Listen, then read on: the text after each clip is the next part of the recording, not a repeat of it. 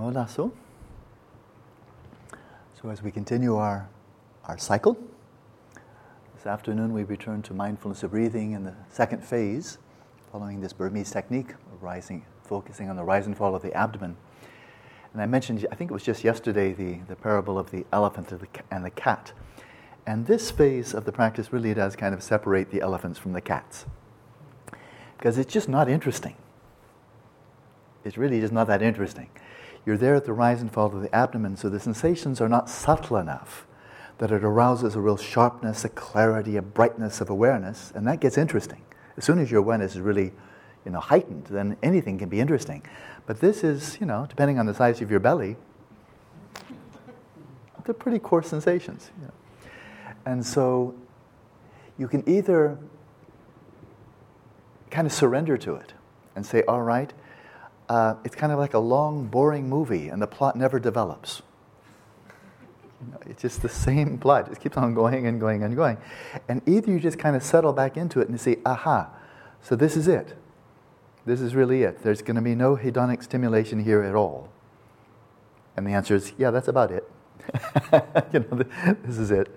Then you either throttle back there and you say, okay, I'm no longer going to look in that direction for entertainment. I'm no longer going to look in that direction for anything interesting, fun, pleasurable, because I've just been told this is going to be one very long, boring movie for the whole session, and it's not going to get more interesting in terms of the sensations arising to meet you.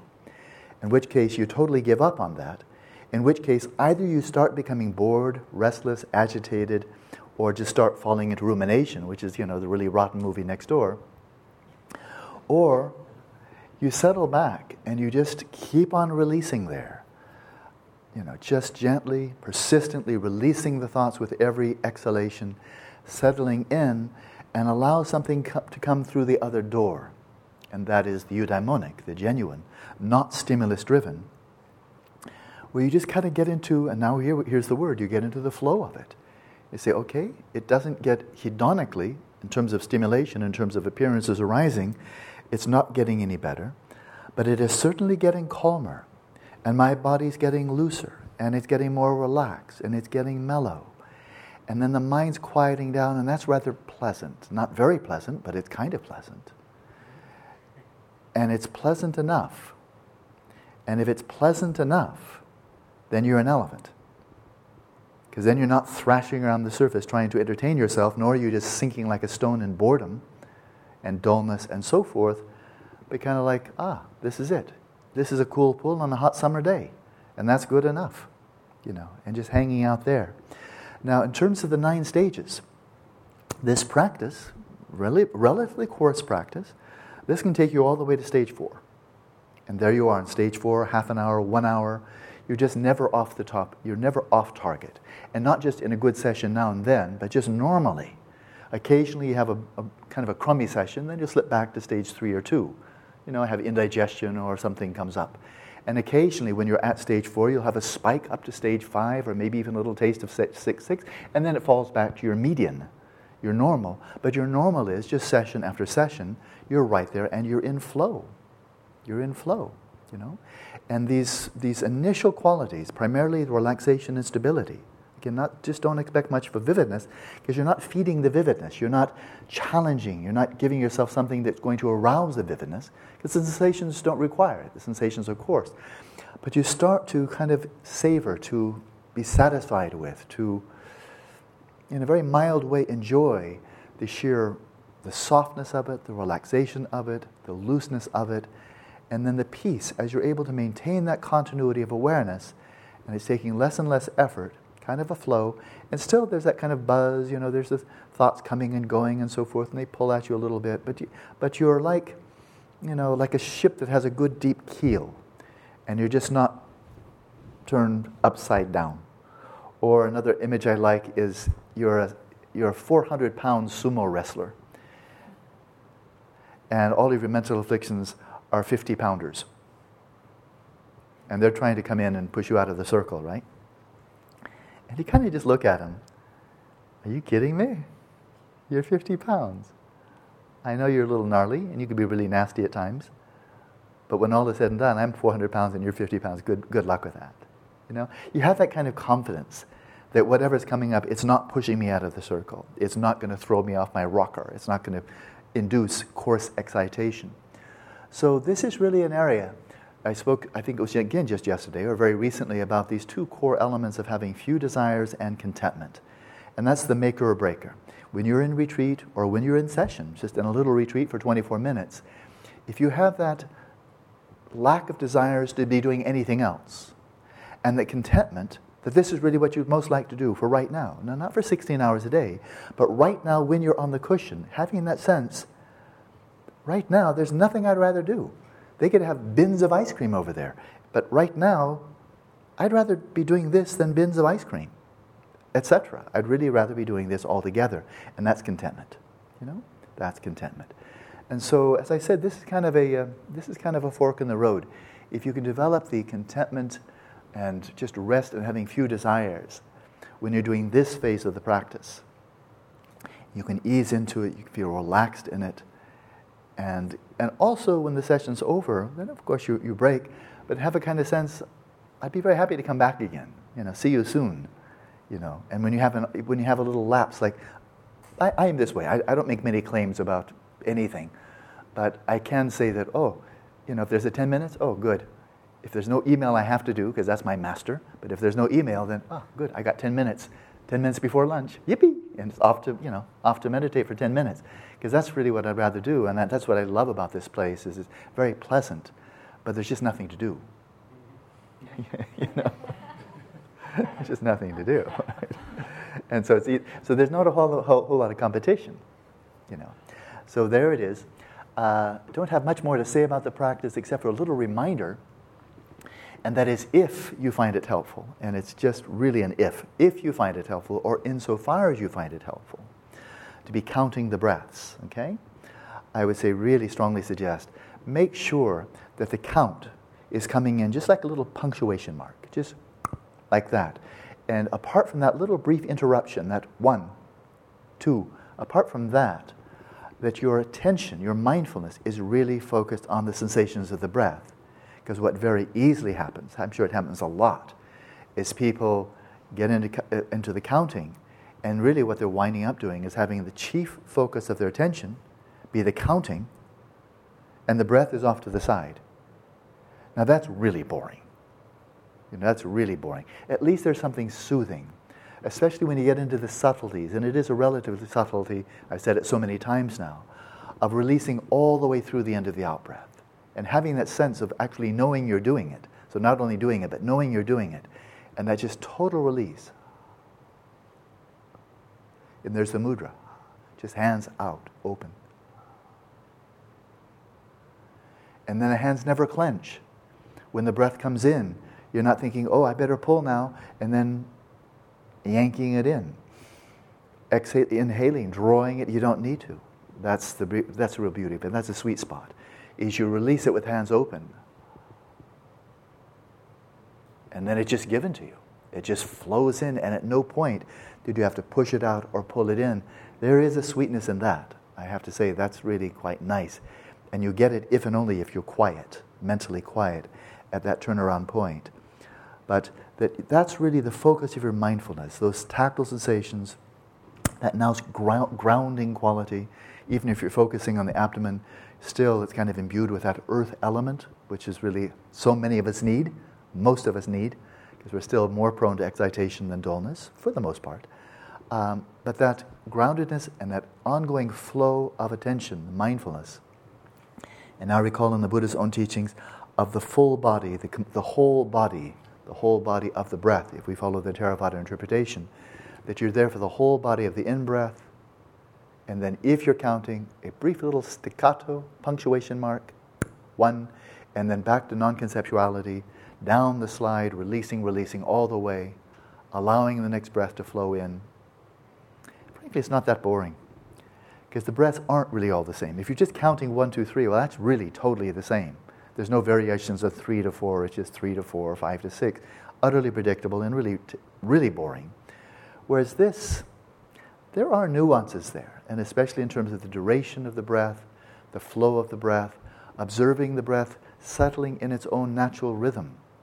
And in a way, on this energetic level, you really are watching your body. Just as when you're settling the mind at the natural state, you're watching your mind unravel, unknot, come to kind of an equilibrium, loosen up, get more clarity. You're watching your mind heal. You get a front row seat. And here, energetically, there you are right in the body. Awareness right down there at the gut. There's a great big chakra down there, the big navel chakra, big power spot. And so there you are focusing down there and just releasing into it and observing it. You can really observe by way of the breathing and the flow of the breathing, the rhythm of the breathing, how your body then is balancing itself out energetically in terms of the prana. And you're watching it happen. And you know, when it really starts flowing, you can actually feel it happening. The body's really getting balanced. It's getting mellow. It's not getting lethargic. It's not wired. It's not agitated. It's right there in the middle. Okay? So, in terms of context, maybe this is the last point. In terms of context, that whole elephant and a cat business. And that is, when you're on the cushion, that's the time you really need to be content doing the practice. This is what you want to do, not just what you had to do, or this is the discipline and you are making yourself do it. But, content and having few desires. But the broader context, as we're slowly approaching the end of this retreat, is that making a kind of segueing into or transitioning into, perhaps a bit further than we've gone in the past, into a way of life that is really moving out of the flow of modernity, which is really kind of the flow of samsara. It's not just our modern times that are to blame, so to speak. But moving away when there's a bit of empty time, when you're not on the cushion, not immediately looking for some stimulation. And I would say that is absolutely normal for modernity and pretty much samsara. And that is, as soon as we have nothing to do, you're in the car, right? And there it is, and the traffic's not too heavy, and so what do? What do most people do? Give me some stimulation, Turn on the radio. Turn on something. Give me something here. Start talking. So you just and people often just talking, and then you wonder at the end of the conversation, why did you do that? There was you actually did contribute a little bit to global warming there. So that was the downside. What was the upside of that half an hour of conversation? Really, what was the point? And so often there just isn't any at all. It's just speaking out of mental afflictions. Craving for this, hostility for this. Oh, did you hear what, Romney did today? Oh, did you hear the latest stupid thing that Newt Gingrich said today in American politics? Blah, blah, blah, blah, blah, blah. Did you hear about this? Did you hear about that? Oh, yeah, tell me. Oh, yeah, that really pisses me off too. And then the conversation's over, and all you did was disturb your prana. That was the end result. No benefit, no insights, no nothing. It just, you filled the air with talking just because you wanted some stimulation. So, coming back to in between sessions, when lapses when you're not on demand. If you're married, you're on demand. That is, you be a responsible, loving, caring, engaged spouse. That's good. That's part of marriage. Likewise, parents. Likewise, family. Likewise, friends and so forth. Job and all of that. Many things, many legitimate and meaningful demands on our time. All good. But then when there are those times when there's no demands on the time, the natural response is then to act as a stimulation junkie, a hedonic junkie. Just give me anything to arouse and stimulate the mind. And then, of course, if we continue in that habit pattern, and then we try to meditate for a while, and there's no radio, there's no television, there's no internet, and so forth, then we just turn on the radio from inside. I mean, we didn't even have to do it. It just turns on by itself. It's called rumination, and there it is, just more noise, more chit-chat, because that's what we're doing off the cushion. So as we do off the cushion, that's just bound to carry over onto the cushion. If you have really good habits of mindful presence, thinking when it's valuable, turning off the thinking when it's not, being totally engaged, mindful, attentive, and non-conceptual, and then you go over to meditation, you can do the same thing, because it will carry right over. Right?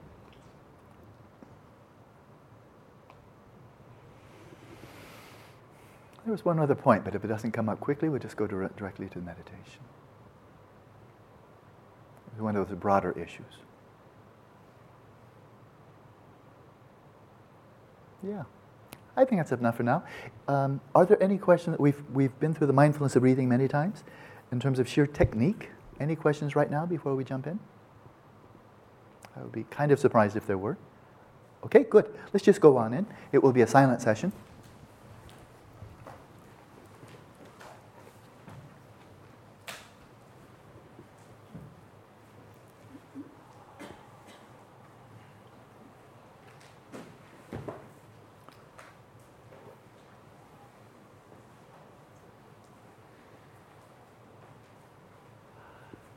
As you're settling, this is a final point.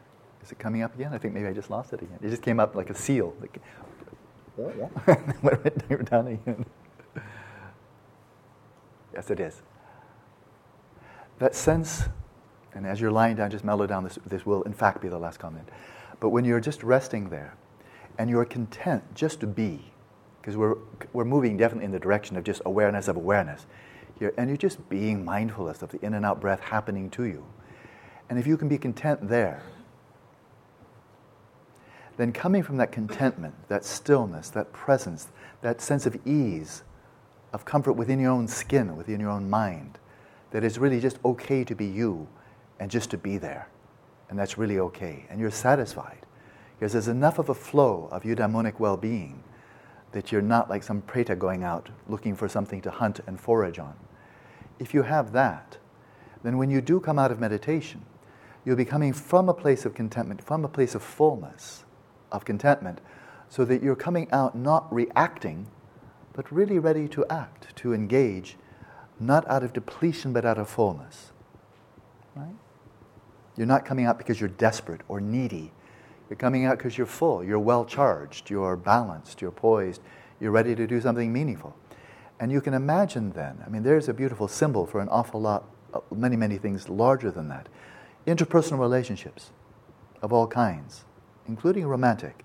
If one is approaching the relationship, the other person, with a sense of fullness, a contentment in your own skin, and then you approach the other person in that way, then you're coming really much better poised to engage in an I-you relationship, attending to the other person as a person with a fullness. You're aware of your own personhood. You're aware of your own subjectivity. You're comfortable with that. And you're ready to really attend to the other person, allowing that other person to become real for you, right? But you're not approaching that other person as in an I-it relationship, like, man, I'm dissatisfied, man, I'm restless, man, I feel kind of crummy. What can you do for me? I-it. Stimulate me, gratify me, make me happy, because I feel pretty crappy over here. But what can you do for me? Maybe you can, fill in the missing blanks in my own life. So as soon as we're approaching anything, a job, children, friends, spouse, anything, with coming out with a preta mode of, boy, am I incomplete. Boy, I'm dissatisfied. I'm uncomfortable in my skin. I'm restless. I'm agitated. I'm feeling depressed. But what can you do for me? Well, that's not a really great way to start a relationship of any kind, right? Because it's already self-centered. I'm depleted, I'm inadequate, I'm deficient. What can you do for me? And of course, then sometimes there's a complementarity, because the other person's approaching you in the same way, and you find, okay, my deficiencies are complementing your deficiencies, and so let's get together and like two cripples leaning on each other, right? I've got a right leg, you've only got a left leg. Okay, let's see if we can walk through life together. Not an optimal way to start a relationship. Because the other person is bound to let you down. Literally. Oh yeah, that was enough. But I think that was actually worthwhile. Let's go. Now we get to be silent for 24 minutes. Hola, so. There was a question that came up today. It was from Maria. It was such a good question that I thought, so what I gave her is just a very short answer during our private meeting, because I thought it was relevant to all of us here. A bit theoretical, but it's very close to experience as well. And here's the question, if I may paraphrase your question. And that is this substrate consciousness you've now heard many, many times, that when you've achieved shamatha, you're resting in it. and I mean resting in it, not doing anything, then it's blissful, luminous, and non-conceptual. Okay? Or in the Theravada tradition, there you are resting in the bhavanga. And just to recall that other angle, that other view on the same experience, that in the bhavanga, all of the javana, you might recall that Pali term, the javana, I find it very easy to remember because it's like java, caffeine, coffee, that the activity of the mind has subsided. So the javana is all of the activities of the mind, and that includes sensory perceptions, imagination, conceptualization, memory, and so forth and so on. When you're resting in the bhavanga, it's like a seesaw. And that is when the javana are all down, when they've all gone dormant, then the bhavanga gets up. Okay? But then when the javana come up, they're activated, then the bhavanga goes invisible. So it's like a seesaw. Yeah? So there we are. But now we're coming back to this Sanskrit term alaya vijnana, that I'm translating as substrate consciousness, of course. Those of you who have some background in Buddhism, especially in Mahayana Buddhism, and then even more especially in the Yogacara or Chittamatra, mind-only school, so if you've studied this somewhat, then you'll know that one of the common translations for this alaya vijnana is storehouse consciousness. Storehouse consciousness.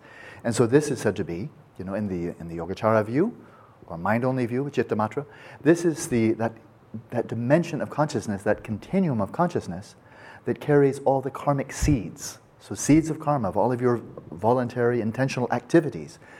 The seeds of mental afflictions, but also the seeds of virtues, of compassion, and so forth and so on. The seeds of memories. They're stored not in neurons.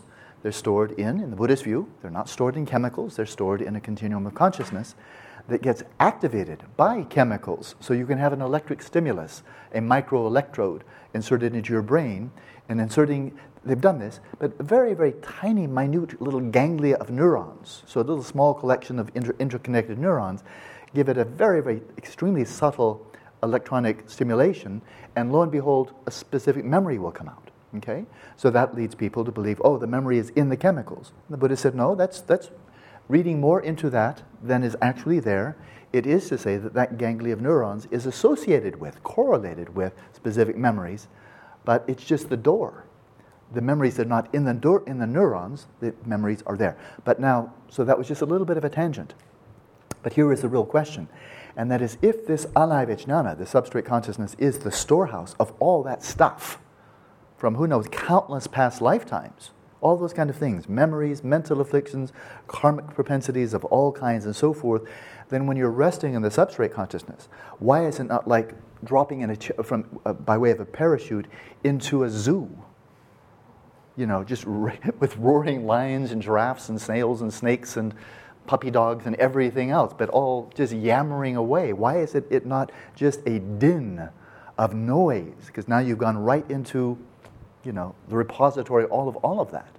Or if you looked at it very briefly from a Freudian perspective, now you've been dropped into your subconscious. Why is it not just an uproar of lust and death wish and all kinds of primal impulses? Whereas they say, oh no, it's peaceful, it's luminous, non-conceptual, and blissful.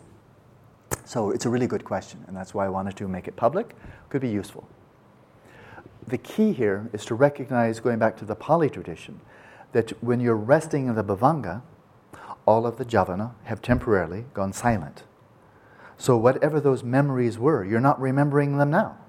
Whatever those impulses, craving, hostility, compassion, generosity, and so forth and so on, the memories, all that kind of stuff, when you're resting in the bhavanga, they're all dormant. They're all quiet. It's like Betty Pie. They went to sleep. But this is the beauty of it. When you just fall into ordinary deep sleep, your mental afflictions go to sleep, but so do you. Right? So there you are. I mean, finally the mind is quiet, and then you go, you're not even there to enjoy it. Finally a bit of peace and quiet. And you miss it entirely, right? So it still has that beneficial effect, but you can't enjoy it because you don't know anything, including the fact that, wow, all the kids are asleep. All your rambunctious kids of mental afflictions and so forth. So this is that. But I'm going to elaborate a little bit further. But that, in a nutshell, is why when you're just resting in the bhavanga, it's peace and quiet. In that, again, this papasa citta, this brightly shining mind. So they're from the Theravada tradition. That sounds pretty nice. You're just resting in a brightly shining mind, sheer luminosity, very pleasant, has that quality of sukha and so forth, and non-conceptual. Because all of those imprints, all those latent propensities, all those samskaras, or sankaras are called in Pali, they're all dormant. They're all dormant. Now, while you're resting there, having achieved shamatha, this means that you've crossed the threshold into the form realm. Okay? So you're right on the threshold, but you've seen the promised land. You've stepped over into, you've crossed the threshold. You're not totally immersed there as you would be in the actual state of the first jhana, but that's where you are. You've now gained access to the form realm, which means as long as you're there, and this is very important actually, as long as you're there resting in shamatha. So I'm going to pop quiz. Does any kind of craving or attachment arise when you're just resting in shamatha? What's the answer? Yes. What kind? Yeah, Miles has it exactly right. And ... Attachment to the bliss, maybe attachment to luminosity, maybe attachment to non-conceptuality. And that is a clinging, it's a craving, it's an attachment. But so then how is that better than the just craving, clinging, and attachment that we have in ordinary waking life? And the deal is, and this is really very important, and that is when you're resting there in the substrate consciousness, having achieved shamatha, for the time being, as long as you're there, all of the mental afflictions associated with the desire realm are gone. Okay? All your craving, attachment, clinging for things in the desire realm, for sex, for prestige, for possessions, for power, for all the other stuff, they're called the bounties of the desire realm. Well, they're all gone. That is, the bounties are kind of out of sight anyway, but there's no attachment for them. There's no clinging or desire. Okay? So the mental affliction of craving or grasping attachment that is there is going to be on a much subtler level, namely the kind of attachment, mental affliction of attachment, belonging to the form realm. And that's this bliss and so forth. But of course, this is not a hedonic bliss. This is a eudaemonic bliss and luminosity as well. Okay? And then, because you're resting there in the substrate consciousness, and the 5 jhana factors are up, and the 5 obscurations are down, then one of those that is down is ill will. So, anger is not going to rise, not when you're resting in the substrate consciousness. Craving, yes, but within that sphere, there's nothing to obstruct your craving, because there you are, you're in your own little cocoon, right? Divorced from all appearances, so there's nothing to be angry about. One other nice point, and that is, karasa, kamkomala mige me, it says in Tibetan.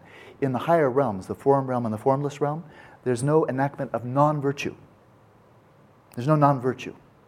You're not accumulating any non-virtue while resting in the substrate consciousness, having achieved shamatha, or achieving first jhana, 1, 2, 3, 4 jhana, or the formless realm. There's no accumulation of negative karma. There's nothing there that you'll be doing that will propel you downwards. The seeds are there. I mean, when you come out, you can still get angry and so forth. But that's kind of a nice perk as well. Now, I believe it was James. Not quite sure. I could be wrong. It could have been Goodall. But one of the young men here raised the issue, or maybe it was actually Quinn. One of the young guys raised the issue. When you're resting right there in the awareness of awareness, and you're really tasting it. This is consciousness. I'm getting it straight. Then why isn't this inherently real? That which the Madhyamaka, was it you, Quinn? Yeah? Yeah, okay, it was Quinn. That is, according to middle way view, and this is going to be relating back to the question from Maria, middle way view, Madhyamaka view, nothing in the universe, not from atoms all the way up to Buddha mind, exists by its own inherent nature, independently of conceptual designation, right? It's conceptual designation that draws them out, so to speak, and then there they are defined with their contours and they have their characteristics and so forth. But in the absence of conceptual designation, the borders vanish, and nothing arises having its characteristics, right? But now, when you're in this relatively non-conceptual mode of just experiencing awareness straight, and you're not thinking about it, you're not labeling it, you're not constructing it, you're just drinking it in, then why is this not inherently real? from its own side, by its own nature, why is this not inherently real? In other words, why don't we become chittamatrans, mind only, and say, hey, those madhyamikas, those middle way people, they fell into nihilism. Because, hey, this is about as real as it gets. This is straight scoop. I'm just like a straight whiskey. Got straight consciousness. No diluted, no additives, just boom, there it is. So what's wrong with chittamatra? And then we see, when you're resting in that, oh, well, it actually makes sense that all appearances are simply appearances illuminated by this awareness, and those appearances have no existence other than awareness, and the objects are simply imputed on the basis of appearances, so they don't exist independently of awareness. Therefore, chitta matra, mind only. So what's wrong with mind only already, right? And so we're not going to solve that in a 5-minute talk, because there are extremely brilliant people who were chittamatrans for their whole lives. But I think the most useful way, the most insightful way that I know of to try to probe more deeply there is that the Madhyamaka view here is one of the central ways in is to attend to anything whatsoever, and then ask, okay, what are the attributes of that entity? What qualities does it bear? What are its attributes, right? And if it has no attributes, then you have to say, well, then it doesn't exist. And there's no way to identify it, because we identify anything, whether it's Ian or whether it's the cell phones on the floor, by way of the qualities of the entity in question. So I know Ian has that face. That's Ian's face. So that's where Ian is. He's over there, because I recognize him by his face. From below, couldn't quite tell. But, oh, that's Ian. And so, but Ian is not his face, right? But that's his face. And likewise, cell phones. How do I know it's a cell phone? By its qualities. And I say, well, that's a cell phone. Why? The qualities, are they the same as a cell phone? No. But I apprehend the cell phone by way of the property. So whenever you identify any object, any subject, we do it by way of apprehending its qualities. But now we see this is going to be now a bit thin ice, right? And that is, I apprehend it by way of its properties. But now exactly when do I apprehend it?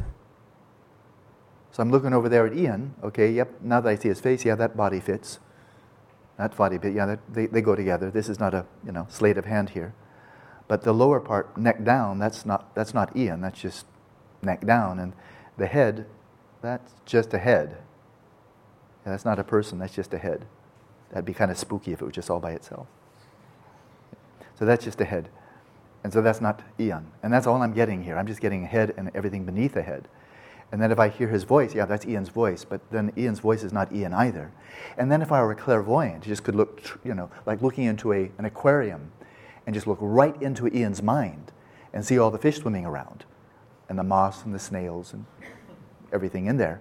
I say, yeah, that's a snail and that's a fish and that's moss and those are bubbles. But none of those are Ian either. I'm clairvoyant. I'm seeing everything that's there. I can see things that he can't see. And I'm saying, yeah, there's a whole bunch of stuff happening. It's a very interesting goldfish bowl there. All kinds of fish in there. And then if I clairvoyant and knew everybody else's mind, I say, yep, that's Ian's mind, all right. Just the one thing I'm not quite seeing. Have you guessed it? Where's Ian? I mean, I got him now three-dimensional. Let's say I have also X-ray vision. And I'm seeing, yep, there's his heart, there's his marrow, there's his intestines. Okay, moving right on. There's his blood veins and so forth. Yep, I'm 3D transparent psychic vision of every aspect of his body, every cell, every neuron. I'm totally getting him. I'm seeing all of him. Wow, super duper, yeah? Totally transparently seeing every element of his body, and I'm psychic, see every element of his body, of his mind, and yep, that's his body, that's his mind, nobody else's, unique in the whole universe, that's Ian's. The only thing I'm not seeing is the person who has all those. That should give us a bit of pause, right? And then we ask, okay, now let's come back to the interesting point, and I will relate this to Maria's question. Consciousness. Do you apprehend consciousness skipping its attributes and just looking at consciousness, or do you recognize consciousness by way of its attributes? Well, that's an interesting one, isn't it? Does consciousness have attributes?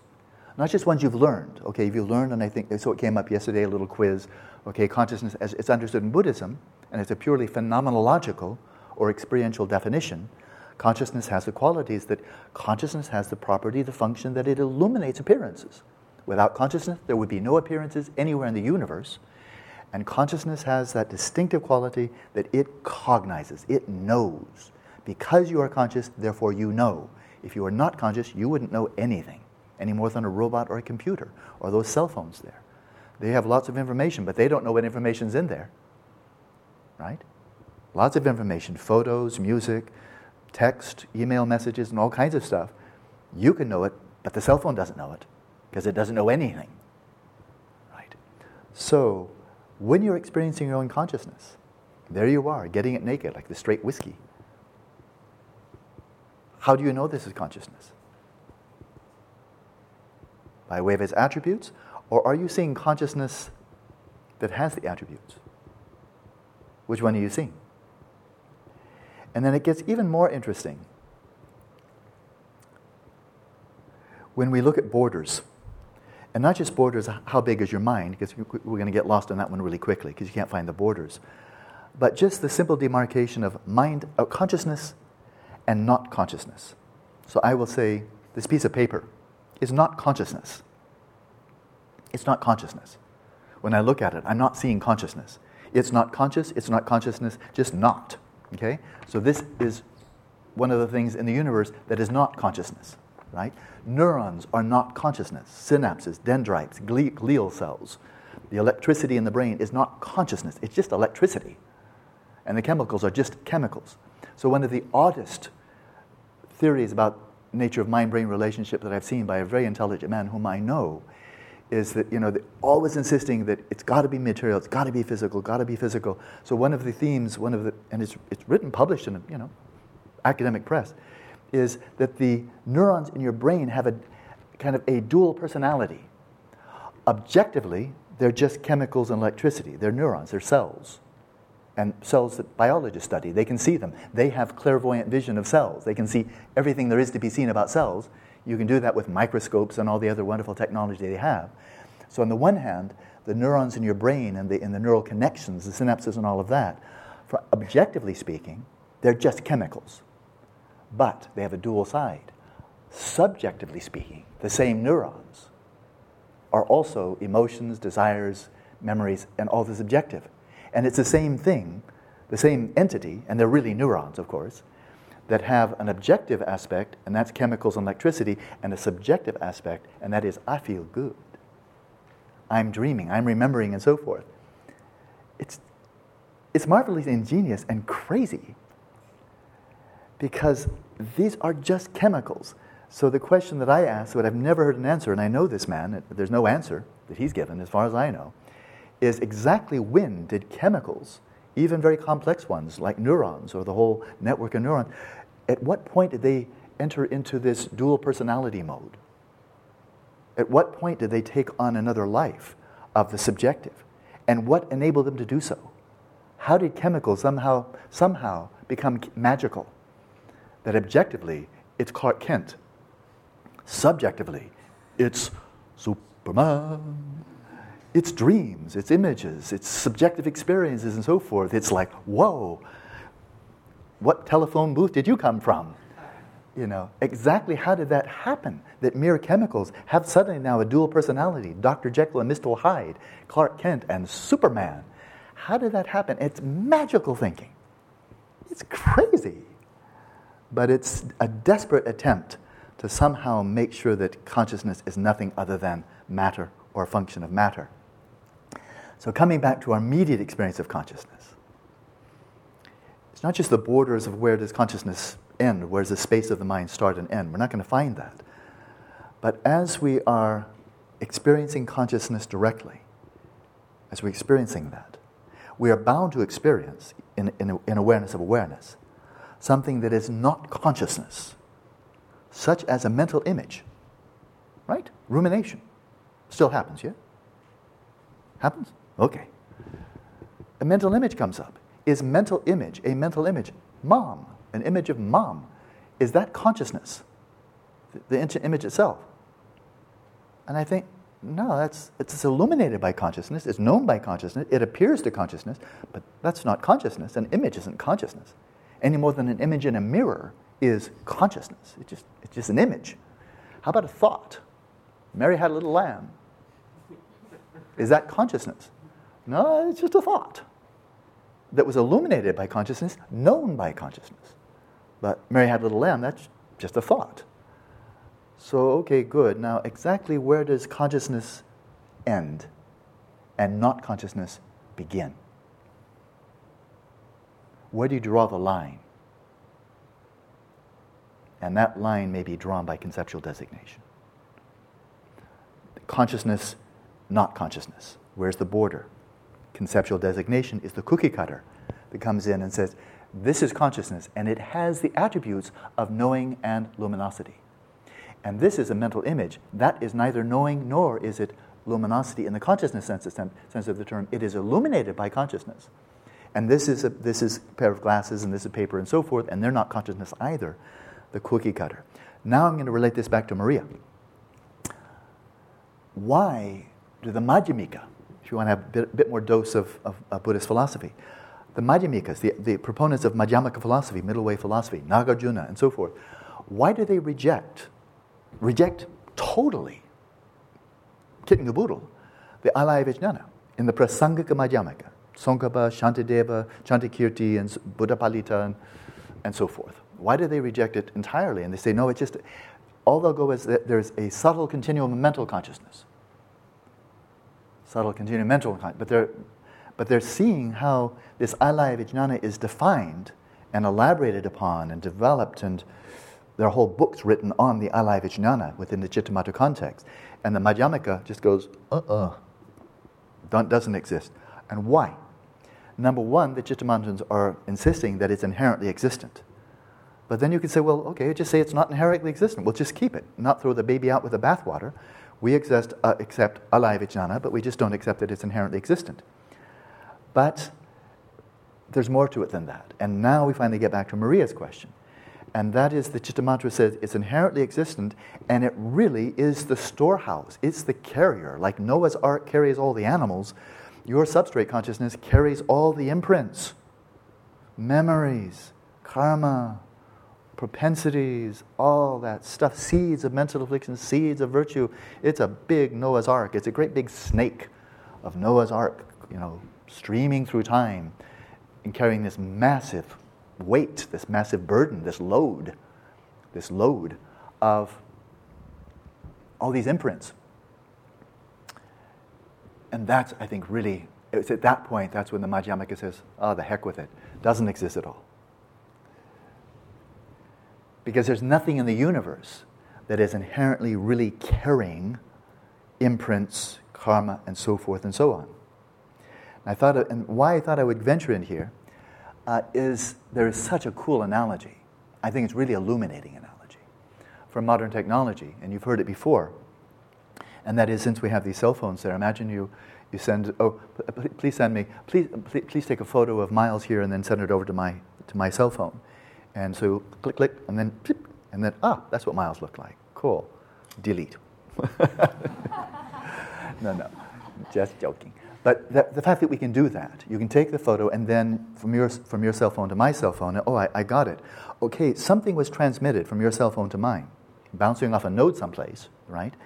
And what was it? It wasn't just electromagnetic fields. If you shine a light on my cell phone, it's picking up electromagnetic fields from the light source up above in the ceiling.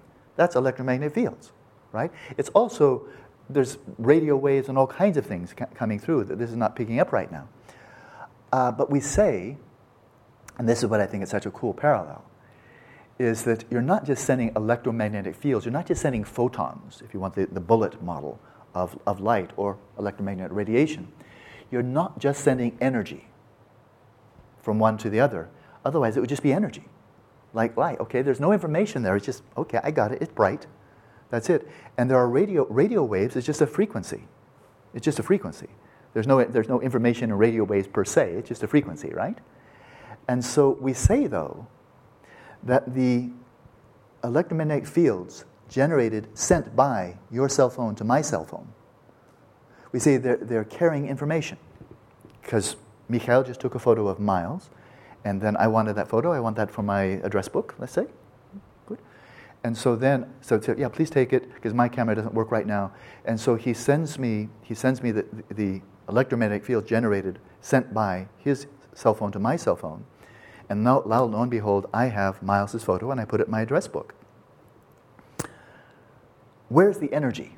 No, sorry, where's the information? Because that's what this is really all about. It's not just sending an electromagnetic field. It's that information of Miles's photo. That's what's being sent. It could be music, it could be text, but here in this case, it's information of the image, right? So now we have something completely physical being sent from Michael's cell phone to my cell phone, right? And it's physical, it's an electromagnetic field. A mindless mechanical device can pick up the fact that, oh yes, electromagnetic fields were just detected, right? Yeah, got it. Some photons struck the photon detector, right? That's physical, that's flat out physical. But we say that those electromagnetic fields sent from one cell phone to the next, they're carrying information, otherwise what's the point? But now, and here's where we get to consciousness, and consciousness being the carrier of karma, memories, and so forth, which is information. If you could be, again, Superman with clairvoyant vision, and you could actually observe the photons being sent from one cell phone to the other, and you can see every single one of them, or if you like the wave model better, you're seeing the electromagnetic field sent from one cell phone to the other. If you could look right at that field and see every single photon in it, the frequency and all of that, and just looking right at the field itself, would you see in the field any information?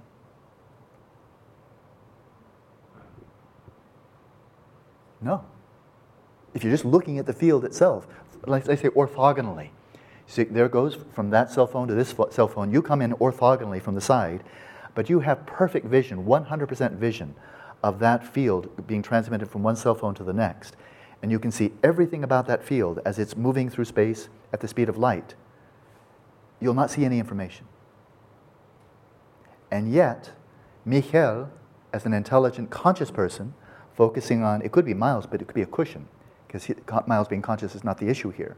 But it's Michael, and then sending that over to mine. Michael looks at it and says, oh yeah, that picture will do. I'll send it to Alan now. I look at it and said, yeah, that's just the photo I wanted. Thank you, Michael. Information was transmitted. There's no question. Otherwise, I wouldn't have Miles's photo here. But if you look for it in the nature of the electromagnetic field sent from one cell phone to the next, and that was all that was sent, look into it. Nowhere in those photons, nowhere in that field do you find any information at all. In other words, the information is not inherently existent in the field or in the photons. Nowhere to be found. And this is the Madhyamaka catch.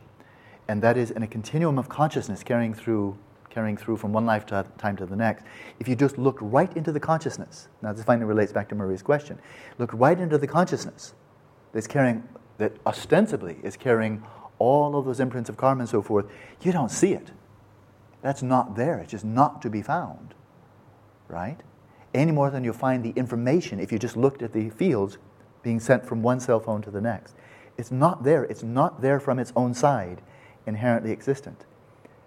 And yet we say, but didn't Michael send me the information? And I say, yeah, sure, there's proof. Look, there's Miles's photo. And how did it get there? By way of the electromagnetic fields. Yeah, but I looked in the electromagnetic fields. That information, that photo wasn't in the electromagnetic fields, but I couldn't even see the information in the electromagnetic fields. It was just electromagnetic, it was just energy. So it's there, but it's not there. It's not there in the sense it's not inherently existent, already there from its own side. It is there relative to cognitive frames of reference. Michael consciously took a photo, he consciously sent it to me, I consciously picked it up. Relative to Michael's conscious mind, relative to my conscious mind, then information was in those electromagnetic fields. Take us out of the equation, so to speak, there's no information in those fields at all. Quite interesting then. It's there, but it's not there. It's there relatively speaking, but it's not there absolutely or inherently speaking. And what is absolutely crucial here is consciousness. If there's no consciousness, there's no information. If this were a robot, and Miles could be conscious, that's no problem, because he's just the photography. But if a robot just went click, click, and then from here to here, And Michael and I have, both dumped our cell phones in the garbage bin, and nobody ever picks them up. There was no information. There was no information sender, there was no information receiver. Therefore, there was no information. It was just energy that was sent from one device to another. That's all. Quite interesting to my mind. So we end, this was a long question, but I think it is really fascinating. End on this point.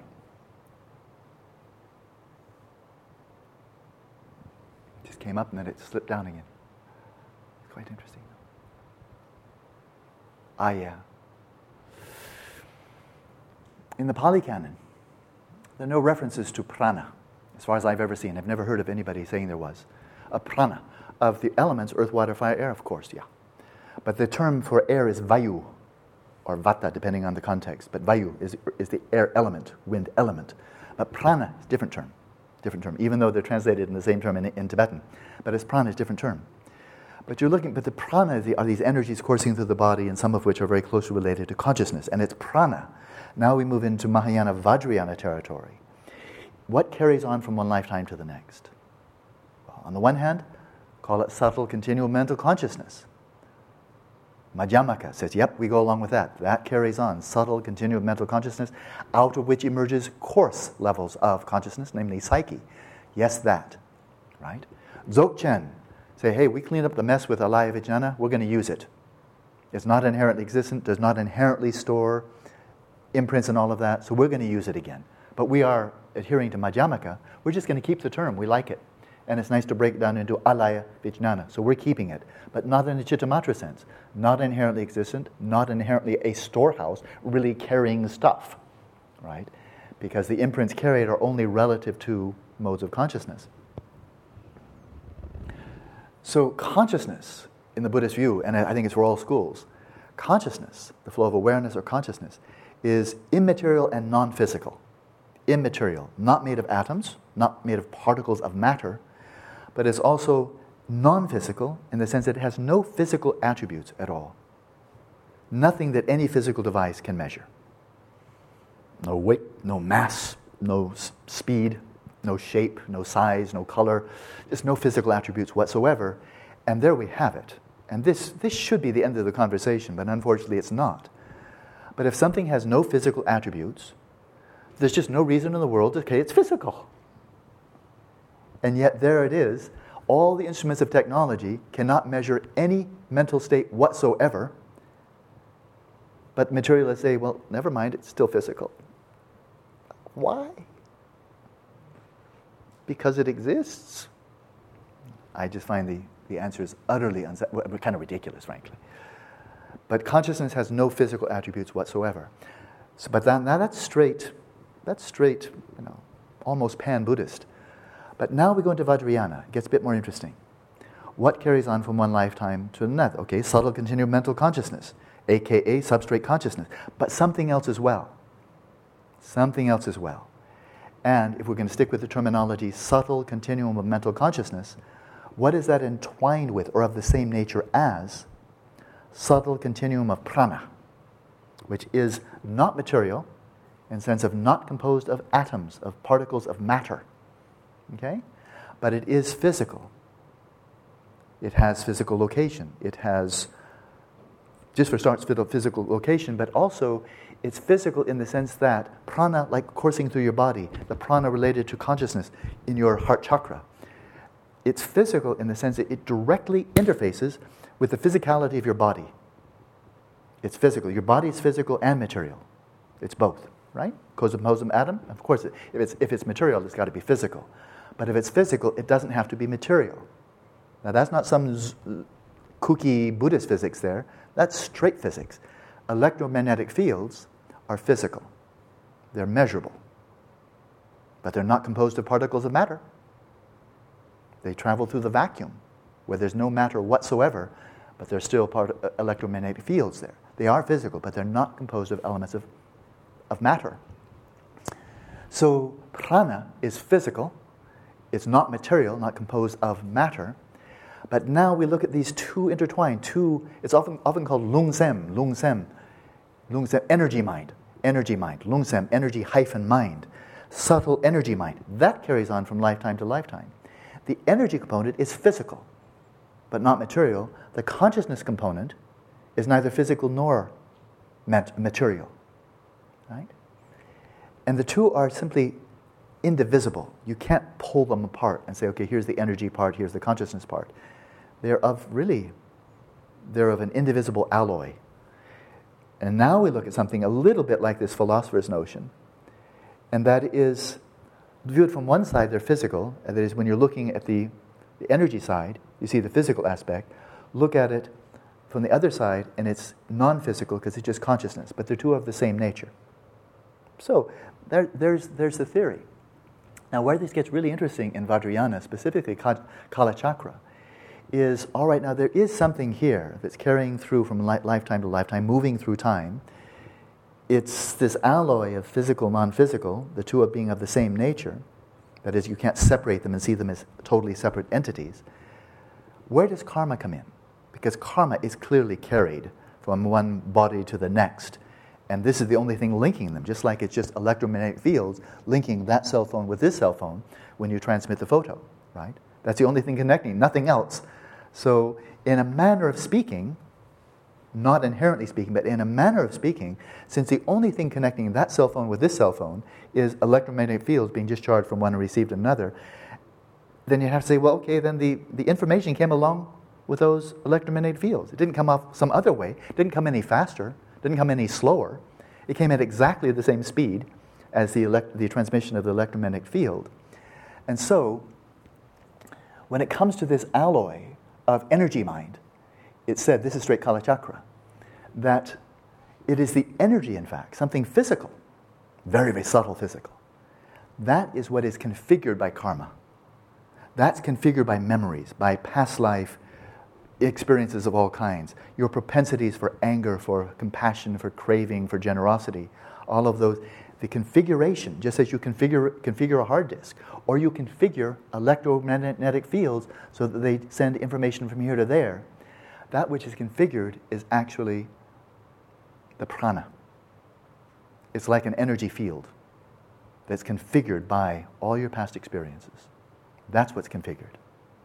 And consciousness is just non-physical, luminous, clear, moving through time. So where I find this especially fascinating, and you can tell I really find a lot of this fascinating, is in this utterly independent mode of inquiry of this group of scientists at the University of Virginia, 40 years of research on children who allegedly have past life recall. Well, that's interesting, and the evidence is pretty compelling. Well, how else could that child know about this, this past life, and giving such detail, knowing people's names and so forth and so on? That's about information memories stored. But where I think it was really surprised them, because obviously Ian Stephen, who started this research, clearly he had heard about children who allegedly had past life memories. And he got curious, got a grant, started doing research. It's going on to this day, even though he's passed away. But that's clearly just transference of knowledge, of memories from past life to the next life. What I suspect probably really surprised them was something that's described in some detail in this book, where reincarnation and biology intersect. And that is, in many cases, the manner in which the previous person died, and usually in these cases where the children recall the past life, in most cases, the great majority of the cases, the past life was one in which, since these are ordinary kids, apart from their recalling past life, in the great majority of cases, the previous life, they had died a violent and unexpected death. They didn't die of old age. That was very rare. They died in the prime of life, in an automobile accident. They were shot, they were strangled, they were stabbed. But something violent, something unexpected, and pretty much in youth or prime of life. And they were just suddenly chopped. They were making their plans. What are you going to do next year and the next year, and how many kids do you want, and so forth. Then the guillotine comes down. And all their anticipations, their plans, all of their investment into the future, so launched, because they're in the prime of life. The life is before them, they thought. And then suddenly the guillotine of unexpected violent death comes in. And then suddenly they're in the bardo and they're off to the next life. What these scientists found was, in quite a number of cases, the manner of death. For example, a person gets a throat cut by act of great violence. dies, spends some time with Bardo, was born, a birthmark right across the neck. Or a really famous one I remember so easily is a young Burmese boy. His temperament very different from other kids there in Burma. And he said in his previous life he had a clear memory of being a Japanese foot soldier who was there during the Second World War in Burma as one of the invaders, right? So not very welcome, and not a way to make yourself popular. Because the Burmese really hated the Japanese. They treated them terribly. They treated pretty much everybody terribly that they invaded. But here's this little Burmese boy saying, in my past life, I was a Japanese soldier, and I was marching through the jungle in my squad, and an enemy fighter plane came down and strafed us. And I was hit, and I was dead by the time I hit the ground. It got me in the back, and bam, by the time I was on the ground, I was dead already. And that's how he died. So not exactly something to tell people to make yourself popular, but that was his memory. Well, how about the birthmarks? 3 holes on the back of on his back, small holes, they're not holes, they're birthmarks. 3 round birthmarks on the back, on his back, 3 or 2, whatever. And then large ones on the front. Entry and exit wounds. Birthmarks. And they found this not just once or twice, which just be mere curiosity, coincidence, whatever. They found this again and again, the exact manner in which the person had been killed or injured to death. And the kind of the incisions, the impact on the body, showed up as birthmarks in the second one, in the next life. So that then, for these people who are open-minded and thinking, man, go figure, how do we make sense of this? Because it happened not once or twice, it happened lots of times, and they show the photos in this book that I just mentioned. They show the photos. They show the count, and then here are the birthmarks. And so they had to try to make this intelligible, which is what scientists try to do of appearances. And so what they came up with is what Ian Stevenson called a psychophore. And he said there must be some type of an energy field, we'll call it a psychophore, that's not just consciousness, but something physical, that's transmitted from the person who just died, this horrible death. And those imprints on the body, since this field must somehow pervade the body, it made imprints on the energy field, this subtle energy field. It made an imprint. It configured it. And then that energy field together with consciousness took off. The person just died. The body molders in the grave. It decomposes, of course. But then that energy field together with consciousness comes in and then takes on a new form. But the residue of the configuration, the impact on that energy field, then manifests as birthmarks in the next body. Something physical together with something not physical. And that was a brand new idea. And they developed it in this book, and there's an enormous amount of data behind it. And then I went back to my Tibetan teachers and said, anything like that from your side? He said, oh yeah. And then they would talk about not so much violent deaths, because it's not that common, and so many cases of tulkus being identified and so forth, or cases of reincarnation, but actually marking the body just before it dies, and then finding the mark come up on the next one. So something physical. So that was quite an elaborate answer. And I offer this not as religious dogma, because then suddenly my interest goes, oh, it's just something to believe in. But no, these scientists didn't get there by way of religion. They got there by looking, hey, these birthmarks, and look at the story of the kid. And then in many cases finding, yes, that person did die in that way, and lo and behold, there's the birthmark and so forth. So quite interesting. But it would suggest once again that the actual imprints themselves of memories and all of that are not in the consciousness per se. They're configured in that energy field, so similar to the electromagnetic field sent from one cell phone to the other. But if you look right into the energy, you won't find it, right? But then relative to consciousness, yep, there it is. That's how it got transmitted from one to the other. Okay? So that's that. So here's, how did the pirate achieve shamatha? It's a question. Okay. How did the pirate achieve shamatha? Arr. And that's A, relax, release, and return. Arr. Thank you. You can tell that to your grandkids. Oh, lasso. And we'll have the other one for tomorrow. That was a long answer. Hopefully interesting. You're welcome. I find it so interesting that I'm happy to talk about it.